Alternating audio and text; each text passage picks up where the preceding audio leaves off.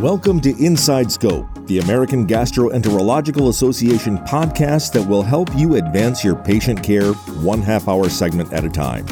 Join us to hear from the experts, learn new skills, and stay abreast of changing best practices. We'll be tackling a different topic each month, so make sure to subscribe and join us on our mission to improve digestive health for all. Hello, everyone. I'm Dr. Sahil Khanna, co-host of our series, Difficile, Preparing the Field for Change. This series consists of 6 podcast episodes for all clinicians from gastroenterology, infectious diseases, hospital medicine, geriatric medicine, primary care, and from academic and community-based settings. We'll explore how to take a patient-centered approach to treatment, diagnosis, explore emerging treatment options, and discuss best practices for transitions of care. In today's episode, we're going to discuss how to reconcile guideline differences for testing and treatment of C. difficile. We're joined by my co-host, Dr. Paul Feuerstadt, and our esteemed guest, Dr. Colleen Kelly. I want to tell you about Paul. Paul grew up in Long Island, New York, went to Pennsylvania, came back to New York for medical school residency and fellowship. And he is a master educator, master clinician, and a master writer who's published multiple articles, textbook chapters on C. difficile and many other GI illnesses. Paul practices at the PACT Gastroenterology Division and is a master clinician. I've sent him so many patients. Paul, welcome again. Sahil, thank you so much for that wonderful introduction. And we are so delighted to be joined by the esteemed Dr. Colleen Kelly today. Dr. Kelly is a gastroenterologist at the Lifespan Physician Group in Providence, Rhode Island, and an associate professor of medicine at the Alpert Medical School of Brown University. She graduated from the Ohio State University College of Medicine and completed residency in internal medicine at Boston Medical Center and GI fellowship at the Rhode Island Hospital Brown program.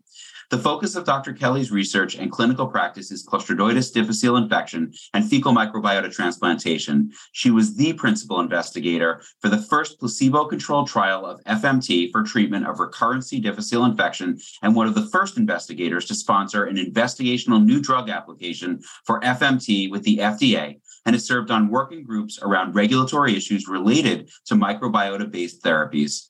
Dr. Kelly has been involved in industry-funded trials of live biotherapeutic products and collaborated on studies looking at FMT in patients with inflammatory bowel disease. She's interested in the long-term effects around manipulation of gut microbiota and is a PI for the NIH-funded FMT National Patient Registry, which will answer important questions around real-world effectiveness and safety.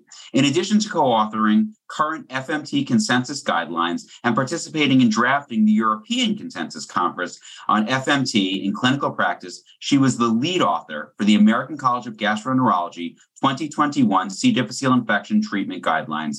Dr. Kelly is a fellow in the American College of Gastroenterology and is a fellow and past member of the Scientific Advisory Board for the Gut Microbiome Research and Education of the American Gastroenterological Association. Dr. Kelly, thank you so much for joining us today. Thank you very much for inviting me. I couldn't have 2 better colleagues here to talk about this topic. Wow, I'm really enamored. Colleen and Paul, it's great to have you. Colleen, off the bat, I have a question. Why was there a need for these updated guidelines for C. difficile? We've seen 3 guidelines. Tell us more. So the guidelines that I worked on were the American College of Gastroenterology guidelines. They had not been updated since 2013, and a lot had happened over that period of time in terms of new availabilities of therapeutics, kind of emerging data on FMT. And the guidelines are really meant to be pretty complementary to the ID Society guidelines, which were published a couple years prior. The ID Society guidelines get really into the weeds and granular on a lot of the infection control stuff. The ACG guidelines, I like to think of them as a bit more clinical and kind of friendly to a practicing clinician who just has questions about managing C. diff patients in their practice. Colleen, thank you. That was a really nice overview. With the guidelines being complementary, you chose to focus on certain areas, I think, that added to the guideline literature more than duplicated. Can you just provide insights into what your focus was as the lead author and kind of your direction, what you thought was the most impactful or what the most impactful elements of those guidelines were? Yeah, sure. I was really noticing that there was a lot of uncertainty around the best way to diagnose C. diff. And we see these tricky patients a lot in GI, people who get referred to us for recurrent C. difficile infection because they're having diarrhea and they're testing positive on a PCR-based test. And I thought that we really needed to dig in a little bit on the best way to make an accurate diagnosis. I also we take care of a lot of IBD patients in GI, and we know C. diff is a big problem in that patient population. So there's a lot of questions about how to manage C. diff in the setting of IBD, and we wanted to focus more on that. And then, of course, FMT, there's just been a mountain of research over the last decade in this area that really was barely touched on in the 2013 guidelines. So those were the three areas we really wanted to expand on. Thank you, Colleen. Let's talk about one of my most favorite and most uncomfortable topics for me because I don't know the answers. A C. diff test is not a C. diff test. They're all different. What are the different kinds of tests that are available for people to look at and interpret in today's world? Yeah, it's very tricky.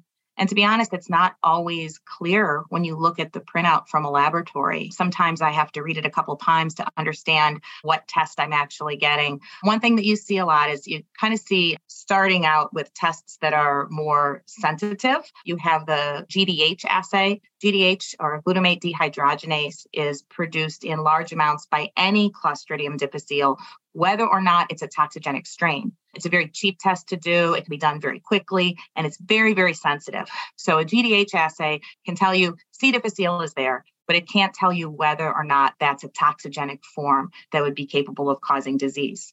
Another highly sensitive test is the PCR. And it says sometimes toxin PCR, and this is where people can get confused. But what that really is testing for a gene that makes that organism capable of producing toxin. It doesn't necessarily mean that the C. diff is producing toxin. It's just there. You can pick it up. As we know, PCR amplifies everything. So it can be there in very small quantities and still be picked up by the test, making it also a very highly sensitive test and sensitive to the presence of this toxigenic strain.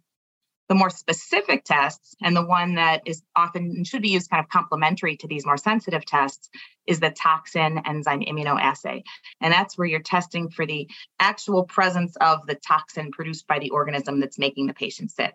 And for those who are older, like me, this was back in the 90s when you'd order C. diff times 3. The reason you had to do those orders was because the sensitivity of these is much less. It's around 85% for some of them. And so you can't really rely on a negative toxin if you have a high clinical suspicion. Things that can make the toxin false negative might be you're really early in the course of infection. The amount of toxin in the stool may not reach the threshold to trigger the positive on that assay. Or really, if the stool sits around for a period of time, the toxin degrades at room temperature. So, there's pluses and minuses to all of these tests, but no test, none of the three can stand alone in diagnosing C. diff. You really have to kind of put the clinical picture in. So, Colleen, I like to quote your literature most with regards to this and the fact that so many patients come to my office with quote unquote recurrent C. diff, and about 25% of them don't actually have recurrent C. diff. And I think that's really impactful. And you alluded to this when you spoke about why you chose to focus this topic within the guidelines. So what algorithm do you think would be optimal? And what algorithm is most commonly used? So what did the guidelines recommend? And then what is really actually happening? Okay, so the ID Society guidelines recommend that PCR can be used as a standalone test in a patient with diarrhea. You're not going to miss cases that way, but there really is going to be a lot of overdiagnosis, especially when patients who are complicated and have diarrhea from all kinds of things also spend a lot of time in the hospital and may be colonized with C. diff. I think, Sahil, you actually also found similar numbers. About 25% of patients referred to you did not actually have C. diff. And so it does get really sort of hard to sort out. The first thing is the clinical picture. C. diff is an acute diarrhea. If you have somebody that comes to you and says, I had diarrhea for 6 years and nobody knew what was going on, and then Dr. So-and-so checked to C. diff and it was C. diff all along, that's probably not a patient who has C. diff. But in someone with the risk factors, obviously age, healthcare contacts, exposure to antibiotics, we recommended with the ACG guidelines for best accuracy of diagnosis to kind of minimize those false positives or overcalling C. diff to use algorithmic testing. So you start with a highly sensitive test, and depending on your lab, that would be either the glutamate dehydrogenase or the toxin PCR. If that's negative, the patient doesn't have C. diff. These are very sensitive tests, or they most likely don't have C. diff. If it's positive, then you proceed to the more specific tests, the toxin immunoassay. And if that's positive, then you know that patient definitely has C. diff. If it's negative, then that's where it starts to get tricky. They can be a false negative in the toxin. It can be early in the course of infection. This actually came up recently at our hospital. One of my big concerns with putting that in the guidelines is that physicians would take it too literally and follow the algorithm and say, oh, negative, that must mean colonized. That's actually happening. It happened in our hospital where a patient presented who had risk factors for C. diff. She was PCR positive, toxin negative. They said she's colonized and she was sent home with Cipro. She came back very sick with a white blood cell count of 27,000. And so I think that we have to have education efforts around that. I try to say this when I'm giving a talk. If you suspect that the patient has C. diff, if they're sick, just go with your instinct, start vancomycin. It's much better to treat. Sometimes that actually helps you sort it out. You start the vancomycin and in a couple of days they get better and you say, okay, yeah, this really was C. diff. But just to be a clinician, be a doctor, keep your thinking cap on in terms of broad differentials. The testing can be helpful, but can also be misleading. Thank you, Colleen. One thing that comes up in clinical practice all the time is, do we need to test for every recurrence? How do you think about testing for initial infection, and is it different for testing for recurrent infection? To be honest, I really do that on a case-by-case basis. I don't know what you guys do, but I have some patients who, by the time they get to me, they've had 4 or 5 recurrences that are very stereotypical.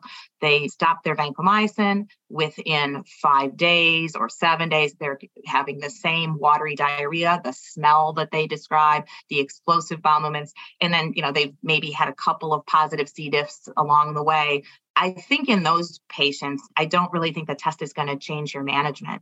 If they call me on a weekend and they say, I'm having the exact same symptoms I've had 4 other times before, I know what this is, I'm probably not going to ask that patient to necessarily submit a stool. And I usually have them, if they're high risk for recurrence, which most of the people seeing us in clinic are, I make sure they have Vanco on hand at home. And, we'll talk it over. And if it sounds like a recurrence, I'll just say, okay, go ahead and start taking Vanco. I mean, what do you guys do? Yeah, so I'm exactly the same way, totally case-by-case basis. The majority of these patients, it's purely clinical. And I think that you alluded to that earlier. And that's something that I think a lot of people who are not as close to C. difficile as we are a little bit uncomfortable with, which is you want to have a definitive test that shows X, Y, or Z. And what you very eloquently outlined is we don't really have a definitive test. We have tests that will hint, but won't actually really provide that slam dunk evidence. And when it comes to recurrences, so many of these patients will test positive for an extended period of time, even if they don't have the active infection. I think that's a limitation of the testing.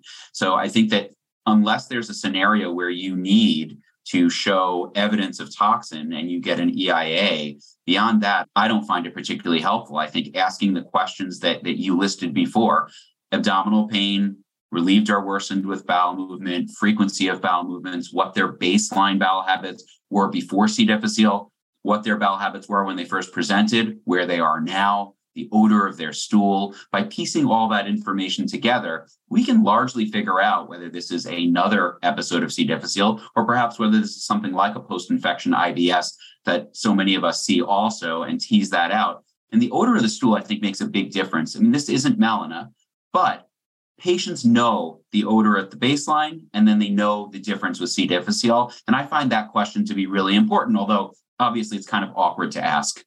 Mm-hmm. Well, I know they've taught dogs to sniff out C. diff. They had a beagle that they brought on detection rounds, and its accuracy was as good as, actually, I think it was as good as PCR testing. So very sensitive. Yes. It was very sensitive. I do every now and then have patients who come up and say, Doc, now my C. difficile is coming back a couple times a week. It's not there the other days of the week. Or sometimes patients come and say, I sent a stool sample. It was too solid to be tested. Can you give me a kit so that I'll send it to you when it's liquid and not solid? So those are patients I don't test. And otherwise, my approach is very similar to yours, Colleen, and yours, Paul. Mm-hmm. Excellent. I'm waiting for these supposedly highly sensitive toxin assays that are supposed to be kind of in development and coming out. Ours is, at my institution, it's not particularly sensitive. I don't know what they're using at Yale or at Mayo, but I'm hearing, sensitivities up in the 90-95% range are potentially available or close to available. I feel like we've been hearing rumors like that for years. Yeah. I'm still stuck in the 3 consecutive bowel movement phase from 2008. And that shift up to 1 was a major shift for all of us. But again, we know the weaknesses of it. Hopefully very soon, but I haven't seen any data. So why don't we shift gears? Why don't we talk a little bit about treatment now? And Colleen, within the American College of Gastroenterology guidelines, you chose to triage severity. Why don't you walk us through kind of what that triage was and how it was implicated in treatment of initial infection? Okay, well, we did depart from the 2013 ACG guidelines, which had separated C. diff into mild, moderate, severe, and fulminant. And nobody was ever really able to describe the difference between mild and moderate. So we said, let's just line up with the IDSA. And the IDSA it's non-severe, severe, and fulminant. And really the difference between non-severe and severe is that white blood cell count of 15,000, the creatinine elevation. And for fulminant, you have those criteria, but at the same time, you have shock, hypotension. These are the patients that are in the ICU, those fulminant infections. And the reason we thought it's important to separate them out is they're generally treated differently. Non-severe infections, you can treat the patient. Actually, this is another place we differed from the IDSA guidelines. If a patient is otherwise healthy, has a non-severe infection, doesn't have a lot of comorbidities, isn't older, you can try metronidazole. And as you guys know, the metronidazole was taken completely out of the IDSA guidelines because of concerns of resistance and because patients who have severe disease, when they're treated with metronidazole, they tended to do worse. And there was even, increased mortality to using metronidazole, in that population. Though most patients, whether they have non-severe infection or severe infection, they're going to be treated similarly. In our guidelines, you have a choice, and we did not position one above the other. You could either use oral vancomycin, 125 milligrams 4 times a day for 10 days, or fidaxomicin, 200 milligrams twice a day for 10 days. This differed again from IDSA. IDSA positioned fidaxomicin above vancomycin for everyone, that it should be first line for all comers. This was a little problematic for us because we all know how expensive fidaxomicin is. My Medicare patients, some of them are paying copays as high as $1,500 to get that medication. And so we, looking at the data, did not feel that the data was strong enough for the superiority of fidaxomicin, for the price. So potentially, as the cost of fidaxomicin comes down and you have a generic, we might potentially pivot and change there. But in our guidelines, for both non-severe and severe infection, you could use either vancomycin or fidaxomicin first line. Colleen, that's very helpful. Wondering if you could allude a little bit about why fidaxomicin is a little bit better than vancomycin for recurrence prevention. Is there a difference in the mechanism of action? Yeah, so they designed fidaxomicin, to be a little more narrow spectrum. So it's not as broad spectrum as vancomycin that's hitting. Vancomycin not only kills the C. diff, it kind of kills a lot of these really beneficial anaerobes that are in our colon that you're trying to encourage to grow back. So that protects the patients from these recurrences. Fidaxomicin leaves the bacteroidetes alone, allows potentially the C. diff to be treated while allowing those beneficial flora to remain. And they do have data for decreased recurrence in some patients who are treated early with fidaxomicin. And I think that's the key. I think a lot of times by the time patients get to us and they've been treated 4 or 5 times with vanco, it's a little too late to pull out the fidaxomicin. Though, I've seen people do tricky things like fidaxomicin tapers and pulse dosing and stuff like that. But it's a good drug. I also like that it's a twice a day drug. It's a very effective drug. It's just the cost is really, really high. And I always have to think, if I'm paying for this, or if you have a patient on a budget, money can be tight. And if it really makes a difference, I would prefer vancomycin. If the patient's not paying, if it's completely covered, then that might come into consideration as well in picking fidaxomicin first line. Excellent. Thank you. So what about for first recurrence? Where did ACG position everything? So ACG was pretty simple. If you used vancomycin first, then you should treat a first recurrence or a second episode with fidaxomicin. If you already used fidaxomicin, then you should try vancomycin taper. And the idea was to do something different, do something that you hadn't done before. So we positioned fidaxomicin kind of earlier, I think, in not letting people get into many cycles of recurrence before you pull it out. So if you haven't used it the first time, you should definitely use it the second time. And then, Colleen, we've all seen that 50% or maybe even higher number of people get multiple episodes, 3 or more episodes. What do the guidelines talk about those patients? So this differed from prior guidelines in that we moved up the positioning of FMT. So we know after a first episode, your chances of further recurrence are 20 to 30%. Once you've had one recurrence, it's around 40%. Once you've recurred twice and gotten into that third episode, that's where you're seeing these people who are at risk of being these multiply recurrent patients, 50, 60%. And so we say in those patients, this is where it's appropriate to offer FMT after you've tried 2 first-line regimens and failed. So the recommendations with regards to FMT were really comprehensive within the guidelines and very, very helpful, I think, for practicing clinicians, which was really tremendous. You made some other recommendations with regards to FMT, which I think are really important to elucidate here. One was with regards to recurrence within 8 weeks, and the other was with patients with fulminant disease. Can you speak to those? So people who recur within 8 weeks after FMT? Yes. Yeah. So we're retreating those patients with FMT. Actually, one thing that I'm doing, and we haven't published it yet, but it's something that I've had really good success with for failed FMT. I've been giving a dose of bezlotoxumab before the second FMT. And with that, I'm 100%.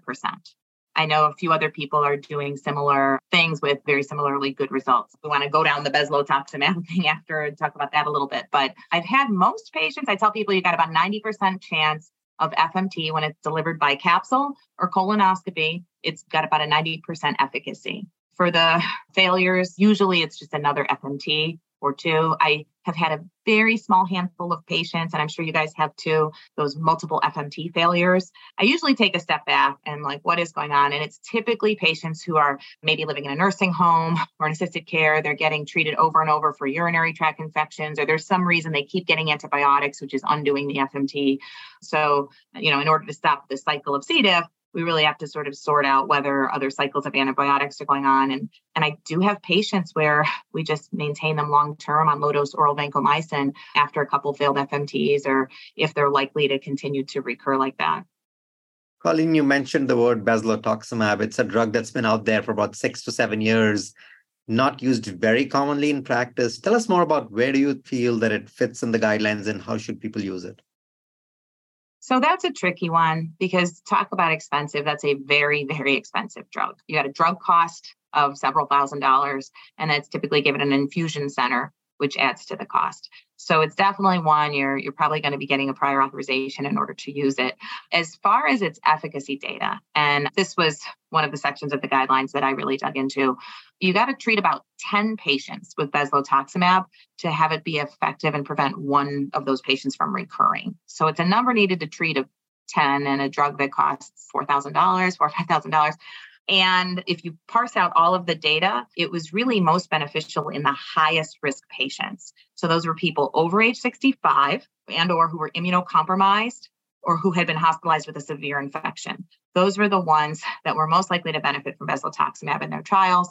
And in using bezlotoxumab, those would be the patients I would focus on if you wanted the biggest bang for your buck. Excellent. And really, what you're quoting is the data looking at one risk factor or more showing a benefit. But if there's no risk factors, obviously there wasn't any benefit of that product. I think it's also important to think about Bezlo in the way that you mentioned it, which is kind of a new way that hopefully we'll see some more data with, which is people who fail FMT, we kind of do a full court press. We attack from an antibody standpoint. We also attack from supplementing the microbiota to really kind of get that spore phase out of the colon. Sahil, do you have anything else that you wanted to discuss today? I don't want to lose sight of, Paul, one thing that you had asked earlier is the role of FMT in that fulminant population, because I know, Colleen, you talked about that in the guidelines, and you've done more work on this than anybody else along with Monica Fisher. So tell us more about that. Yeah, I had a really great save last month in a patient. It was actually the patient who her C. diff had been missed. When they called me, she'd been in the hospital for 10 days on high-dose vancomycin as well as intravenous metronidazole, and she was going nowhere. The next steps were, her creatinine was up to 9, and the next step was either, going to surgery or palliative care. So I did the initial, I came in, it's considered experimental, at least in my hospital setting. I need to do this under IRB. There's a big long consent form. It's kind of scary. But I told the family this is really her best chance of surviving this. We gave FMT, unlike the recurrent outpatients who aren't very sick at the time you're administering the FMT, this tends to be a multi-dose process. So it's not just one dose of FMT and you're done. You are really committing yourself probably to doing 2 or 3 FMTs over the course of a couple of days. So we did the first dose. I like to do it endoscopically. It's a little scary, but you go in, not puffing in too much air and being pretty gentle and getting up as far as you can. It was the worst pseudomembranous colitis I've ever seen. Her colon was just so edematous and just covered with pseudomembranes. It was bad. We put in a dose of FMT and it almost immediately kind of came out of her right all over the bed. But the next day, her white count had gone from 27 to like 24. So we did another dose. I could tell the area where I had kind of hit the day before looked a little better. And I was able to get up a little higher, gave another dose. White count went down to like 17,000. And then after the third dose, white count went to 12,000 and the stools gradually became formed. I did those FMTs like every other day. Another thing that's different when you're treating the fulminant patients, it's pretty hard to stop anti-C. diff therapy in someone with fulminant infection. And while sort of sorting out these protocols early on, we questioned whether we should stop vancomycin when you're doing this in FMT in these patients. And that's actually a pretty bad idea. I think Monica Fisher's data showed that you really need to keep the vancomycin going until the pseudomembranes are gone or until they're clinically resolved. And so in this patient, we kept her vancomycin going. She's ultimately discharged from the hospital. I kept her on a low dose of vancomycin. And my plan actually is to have her come back in clinic and follow up and do the final dose of FMT in her, consolidate the whole thing as an outpatient after she's had a couple of days off vanco. I have capsules and I'll probably give her that in the office. So, I mean, I was really happy about that. This was a patient that probably would have died or gone to surgery, and that wouldn't have been an easy thing. So I do think if you have the ability in your center, if you have the access, I think is the hard part, the access to that material and have ready available source of donor stool where you can do that. Colleen, 15 years ago, who knew stool could save so many lives? Thanks to the work that you and Monica have done, especially on this fulminant infection. Thank you, Colleen. Thank you, Paul.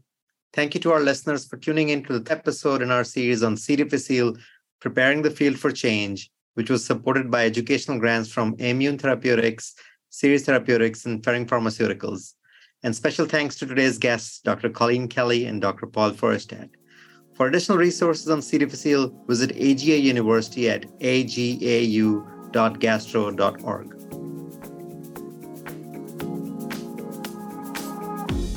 Thanks for listening to Inside Scope, an official AGA podcast. Make sure to subscribe to be notified as we roll out new episodes. For more GI education, visit AGA University at agau.gastro.org.